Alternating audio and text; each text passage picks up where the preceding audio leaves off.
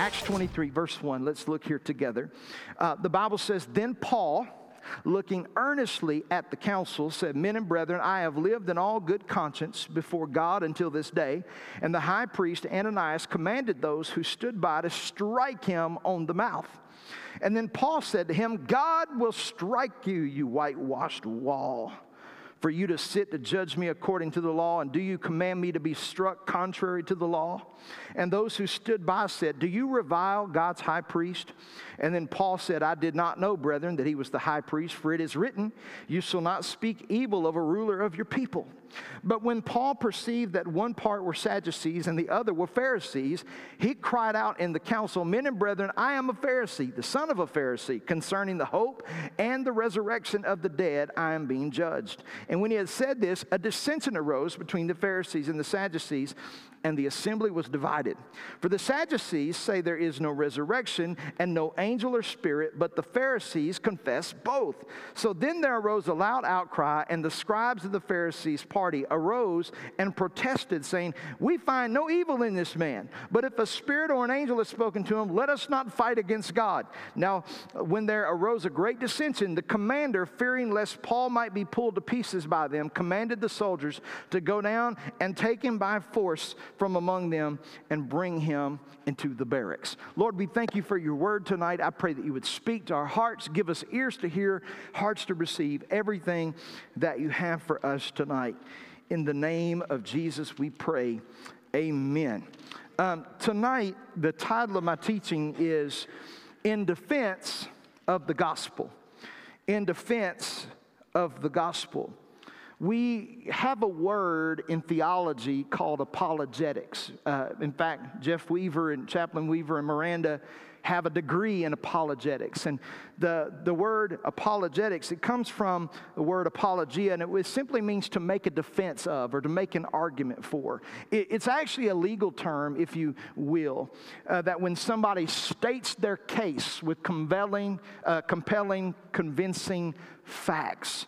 And so there is a whole group of Christianity, and you see this sometimes where there'll be men of, for instance, like a man, Dr. Michael Brown. He is a born-again, Spirit-filled Messianic Jew. He was a Jewish believer who received Jesus as his Messiah. And he debates Muslims all the time. And I mean, very professional. I don't mean like Facebook debates, amen. I mean college, university level where there are rules, right? You've got clocks and you get to speak for 6 minutes and you get to speak for 6 minutes. And the Bible does give place for that because the Scripture tells us that we're to always be ready to give a defense for the hope that we have. In other words, if somebody says, "Well, why do you believe in Jesus? Why do you believe he's the Son of God?" We need a better answer other than just, "My Sunday school teacher told me," or "My mama told me." We've got to be able to make a defense for the gospel.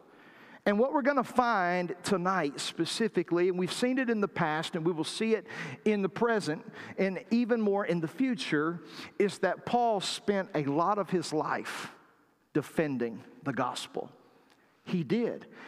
Understanding Paul's background, Paul was a Pharisee among Pharisees. He was under Gamaliel, studied under Gamaliel. He was circumcised on the 8th day, bilingual. He was a high-ranking official in the religious world. This guy would be like somebody who was on the opposing army's front line, and now he's on the other team. So that makes him hated. It makes people upset with him because now he has proselyted, if you will, or converted from one team to the other. And so now everybody's upset with him. And add the fuel to the fire is that all of the religious people don't like Jesus because he has turned the world upside down. And so now Paul finds himself in just a world of trouble. Now, if you remember last week, actually when we looked at this, we learned that Paul was very misunderstood. They misunderstood his message. Remember Paul, when he preached, he was preaching that a Jew, when a Jew got saved, he didn't have to forsake his customs. He could still do his ceremonies and whatnot with the understanding that Christ fulfilled the law.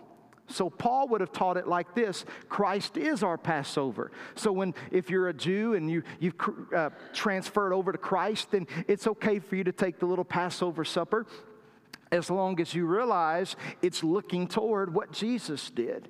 Hebrews chapter 4, the writer also says that Christ is our Sabbath. There is a rest for the people of God. So as a Jew, Paul was saying, you don't have to forsake all of your heritage and all of your culture to follow Jesus. Now, contrary, he said to the Gentiles, you don't have to become a Jew. Because there were Jewish people who were like, okay, well, if you're going to follow the Messiah, then you're going to have to be circumcised, and which, by the way, that's a cultural norm thing today, but in the Bible day, that was a very religious thing. And so today we do that for sanitary reasons, but in the Bible day, it was very cultural and it was very taboo. If you did not.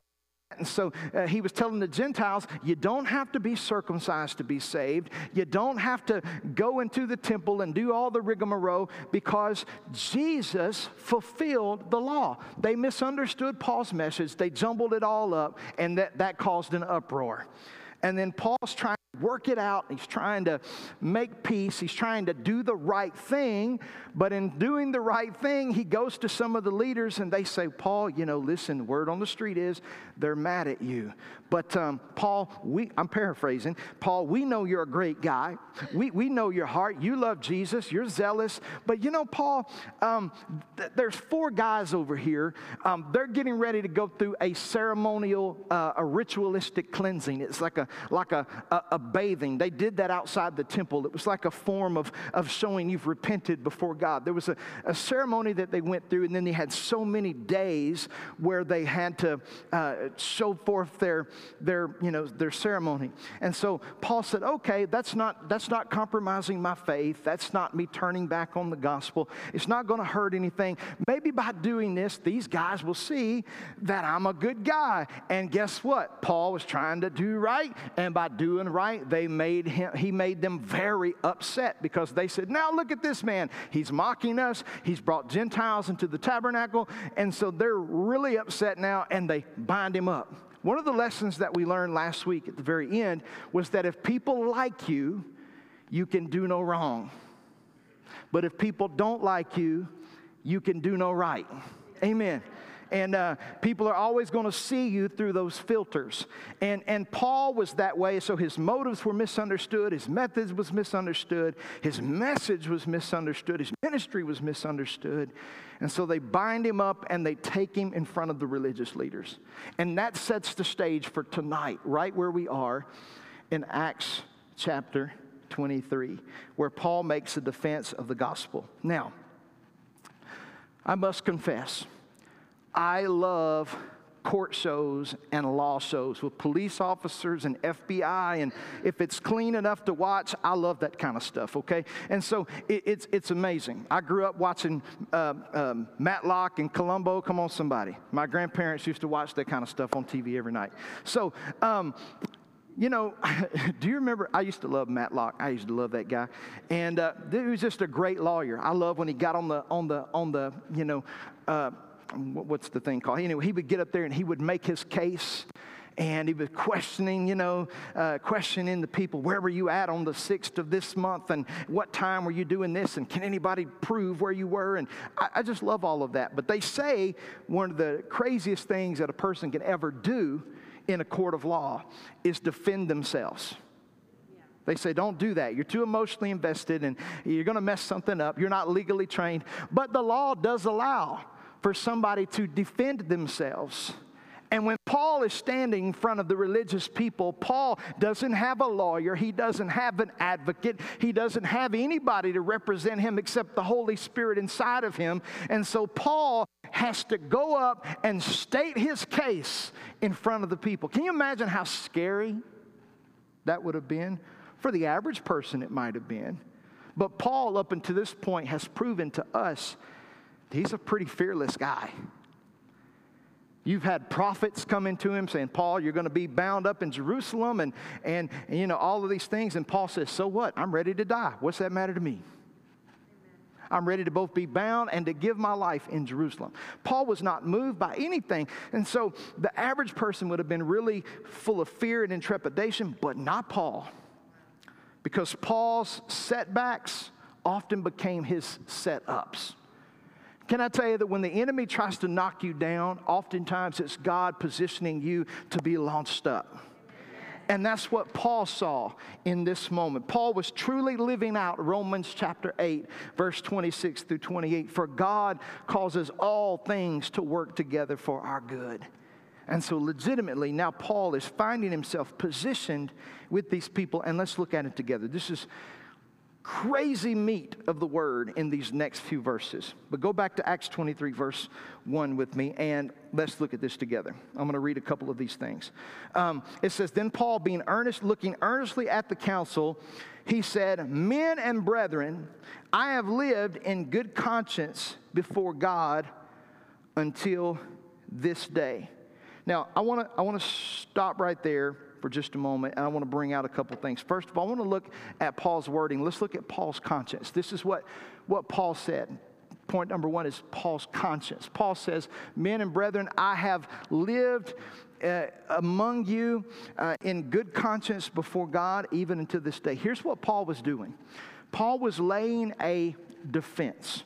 And here's what he was saying. You have said that I was trying to manipulate people. You said that I was trying to cause the Gentiles to do this, and you said I was trying to cause the Jews to do that. And here's what Paul was saying. He said, I want to tell you, first of all, he said that I have lived the best that I could before God, obeying His statutes and obeying His commands. But interesting enough, I want you to notice this. When Paul addresses them, he calls them men and brethren. That's important. Because what Paul has just done in this moment was he was trying to get on equal playing field with them. Because until this point, they were treating him like an outsider. Few chapters before, Paul identifies himself as having some Roman citizenship. Now he's in front of a jury of people who are of among his own people. And Paul addresses them as men and brethren, which immediately identifies him as one of them. Again, Paul's just trying to do the right thing. Then Ananias, the high priest, got so enraged that he ordered Paul to be smacked right upside his head. And if you know anything about that culture, it wasn't like your grandma popped you on the back of the head. It was so hard it'd probably knock your teeth out if you hit you the right way. Can you imagine trying to live for God? And this is what I get. Most of us would have quit way before this time. God, if this is my portion in life and this is what I get for serving you, then I don't want to serve you anymore. But you can't forget, Paul didn't walk into this blindly. The Lord told him, you're going to Jerusalem. You're going to stand before the people. And then the Holy Spirit through the prophets, and then also through Agabus the prophet and others, through the inspiration of the Holy Spirit, tried to warn Paul, but Paul said, you know what, I'm good for it, I'm up for the challenge, and he finds himself in that place, and the next thing you know, pop, struck right across the face. And then we move into this next part where we see Paul's correction. Now, Paul's a dude that I don't know how much you know about Paul, but I don't really think I want to mess with him. And I'm going to tell you why. If you read Paul's letters, Paul basically, when he's writing to the various churches that he founded and he's trying to offer them correction, Paul tells them, you know, I'm writing to you as if I am present with you. But Paul made it seem like that in person he was kind of timid, but he was kind of bold in his letter. But we have some things about Paul that we've got to understand. As you see, in 1 Corinthians and 2 Corinthians, Paul's dealing with crazy stuff. Crazy. You think Jerry Springer was crazy? Ain't got nothing on 1st, 2nd Corinthians. Folks getting drunk at communion, and they're skipping in line, and they're one guy's Bible translators and theologians are divided on the issue. Either way, it's messed up. It says this man in the church, he's sleeping with his father's wife. Who knows if that's his mama or his stepmama? It's still messed up. Amen. And what's even more messed up is Paul said, if people in the church know about it and you're cool with it, he said, you got a problem. You're letting a little bit of leaven the whole lump, and it's going to cause an issue. Paul said, put him up. And here's what Paul said. And I don't believe anybody could do this, but Paul, through apostolic authority, here's what he said. For such a one, turn him over to Satan for the destruction of his flesh, that his soul might be saved in the day of judgment. I don't know exactly what it means to be turned over to Satan and a man of God have the power to do that, but I really don't want to find out. I mean, so Paul rose up and he said, you slap me, God will smite you, you whitewashed Paul. Paul and Peter were total opposite, but I see Peter starting to come out right here. I'm looking for the sword to cut off somebody's ear. And all of a sudden, somebody spoke out. Let's look at what they said. We look here, verse 3. Paul said to him, God will strike you, you whitewashed wall, for you sit to judge me according to the law, and do you command me to be struck contrary to the law? Stop right here in case you weren't here a week or two ago, but we established Paul's case previously was that the way that they were treating him was contrary because of his citizenship as a Roman. He's saying, you're treating me like a foreigner, and I'm actually one of you. And Paul said, this is unlawful. It's unjust. But Ananias got so caught up in his emotions, he hit him anyway, and Paul just let him have it for a moment. When I look at this, I don't know about you, when I read the Bible, let me rabbit trail for a minute. If I were God, and I'm not, obviously, but if I were God and I was responsible for writing the scripture, there's some stuff I would have left out. Samson and Delilah, left out. David and Bathsheba, left out. Come on, Tamar, left out. I would have left all that stuff out because I don't want everybody to see all my bad kids and all their bad business. But when I look at Paul getting upset here and I look at Peter cutting the dude's ear off, it sure does make me feel good about myself. I mean, I know the scripture says we're not to compare ourselves among ourselves. Jesus is our standard. But even Jesus went in the temple and flipped over tables. I mean, it really makes me feel good with my humanity. But we're going to see something really interesting that we will run over and miss that I think is more applicable in 2021 and 2022 than in any other generation before us. Notice this. And those who stood by, who watched Paul, notice they watched Paul get slapped and they watched Paul speak up. And here's what they said. They said, and those who stood by said, verse 4, do you revile God's high priest? Now all of a sudden you're concerned about the law.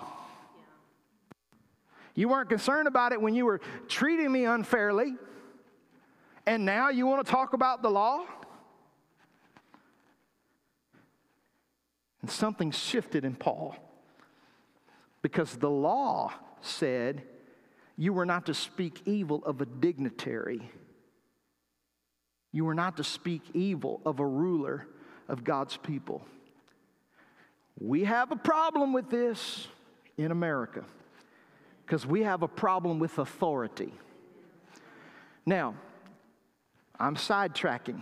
Let's jog over to one of Peter's epistles and see where Peter said, love God, or fear God, love the brotherhood, and honor the king. He didn't say the king you voted for. He didn't say the king that's the Republican or the king that's the Democrat. He just said honor the king. And if I can be real specific with you tonight, the king that Peter was referencing was Nero, which, by the way, was one of the most evil, wicked kings of all history. He was so bad, he had a hanging garden, one of the wonders of the world. And as entertainment, Nero would capture Christians, and if he didn't decide to let them be eaten by lions, he would douse them in oil and light them on fire to light his festivities that night. That's the guy that Peter said through the Holy Spirit, honor the king. Here's the principle. You don't honor the person, you honor the position. Amen. So Paul said, in my own words, sorry, I did not know he was the high priest. Which tells me, this is also interesting, which tells me this was an informal meeting. This would be like a judge making a ruling without his robe on. Yeah. This was a backroom deal. This was an impromptu meeting. Because had Ananias had on his stuff, Paul would have known. He would have been able to identify him through all of the cultural garb that he would have been wearing. But no, this was a quick-to-do, backdoor type of meeting where everybody got together to see what they're going to do about this guy named Paul. And then Paul corrects him, and then he corrects himself. Quotes the law, shows respect for the office. What can we learn from this tonight? You can disagree without being dishonorable. Amen. If we need to learn anything in America today, we can disagree without being dishonorable. Amen. Amen. Do you hear me? Amen.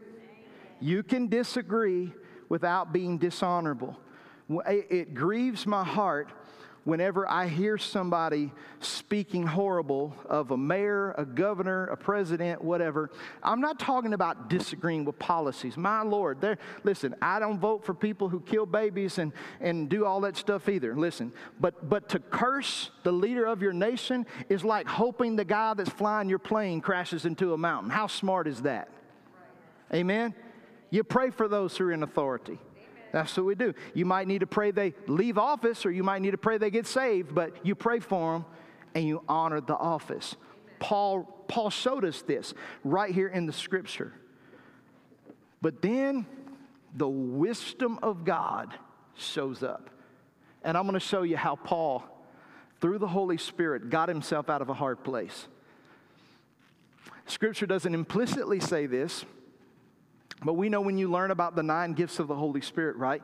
We focus on tongues and interpretation and prophecy and those things. But of those gifts are the word of wisdom and the word of knowledge. And the word of knowledge is God revealing something to our senses unknown to us. That's a piece of information.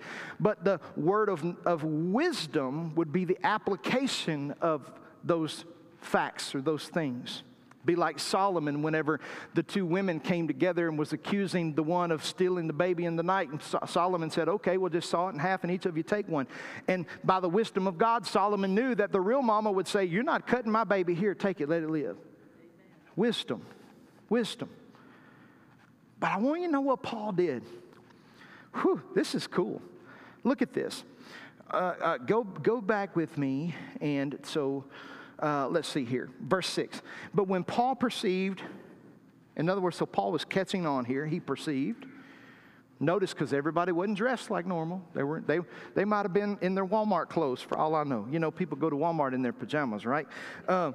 So we don't know. It says, so Paul perceived one part was Sadducees, and the other part were Pharisees.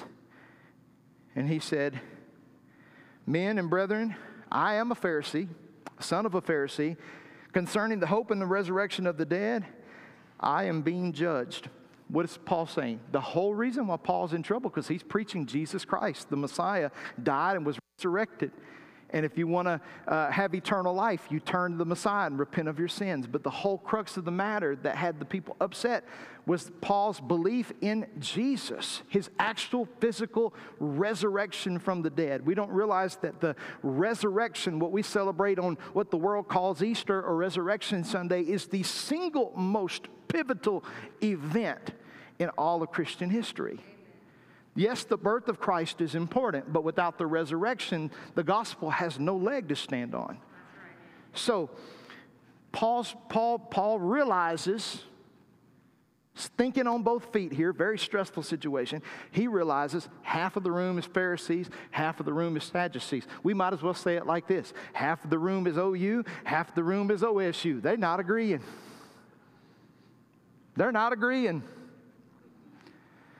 So Paul starts talking about the one thing that's going to start a fire: the resurrection. And notice this. Notice this. It says, and when he said this, a dissension arose between the Pharisees and Sadducees, and the assembly was divided. For the Sadducees say that there is no resurrection, and they don't believe in the angels or spirits or any type of spiritual things. But the Pharisees confess both. Then there arose a loud outcry, and the scribe of the Pharisees' party arose and protested, saying, "We find no evil in this man, but if the spirit or an angel has spoken to him, let us not fight against God." So they started to wise up here for just a moment. But then it says, now when there arose a great dissension, the commander, fearing lest Paul might be pulled to pieces, commanded the soldiers to go down and take him by force from among them. So we see Paul, his conscience, we see his correction, but number three, we see his confidence. His confidence is in the gospel. His confidence is in the resurrection. And in his delivering this message, God set him up, because what Paul did, basically, he did it on purpose. Depending on what translation of the Bible you read, it is plain as the nose on your face that Paul did this on purpose. He saw a puddle of gasoline, and he lit a match and threw it right in the middle of it. And they started fighting against each other. And the commander, because he's Roman, was afraid that they would trample Paul, kill Paul, rip him into pieces, as he said. So they whisked him away into safety. Because in Roman law, if they lose a prisoner, they lose their life. It's not like at any of our prisons. And, if a prisoner jumps the fence, then, we just have to go look for him. No. Who was watching this prisoner? And why'd you let him go? Pow! Kill him. Fall on your sword. So Paul, through the wisdom of the Holy Spirit, was able to get out of this volatile situation. And as we say in Arkansas, go from the grease to the frying pan. He's not safe just yet. Next week, we're going to see how God just continually takes Paul from place to place to place. And if we get anything out of all of this, I think there's one life application that all of us can learn. And I'm done tonight. I think there's one application that all of us can learn, is that until God is done with you, the enemy can't stop you. As long as you stay in the will of God. And Paul was endeavoring. He wasn't a perfect human. I'm sure he made mistakes just like everybody else. There's nobody sinless but Jesus. But as long as he stayed in the will of God and was trying to do what God had called him to do, the enemy tried to take him out, and he could not, because Paul had purpose on his life. But when push come to shove, there's one thing that we can say about Paul. When Paul met Christ on the road to Damascus, his encounter was different than all the other apostles. Paul encountered the Lord in a very supernatural way. And he was struck blind, and he heard a voice, and the Lord began to talk to him, and he began to teach Paul and all those things. But when Paul was filled with the Holy Spirit, he was changed and really turned into a different man. And God took the negative of Paul's life, the terrorism, the anger. He was a murderer. He did that. He killed Christians, women and children, the scripture says, drugged them out of their house and murdered them. You believe in Jesus? Okay, you're going to die today. That was Paul, 100%. The guy who wrote 2/3 of the Bible we hold in our hands. God changed him, took the zeal for the negative, and turned it to the positive. So that now, with that very same tenacity, Paul, because he's been forgiven much, loves much, and is now willing to lay his life down. But if there's anything we learn about Paul, was that he was not afraid. He was not afraid. And I think all of us tonight can realize that if the Lord is with us, we don't need to be afraid. And we need to be able to give an account to those who ask us about our faith.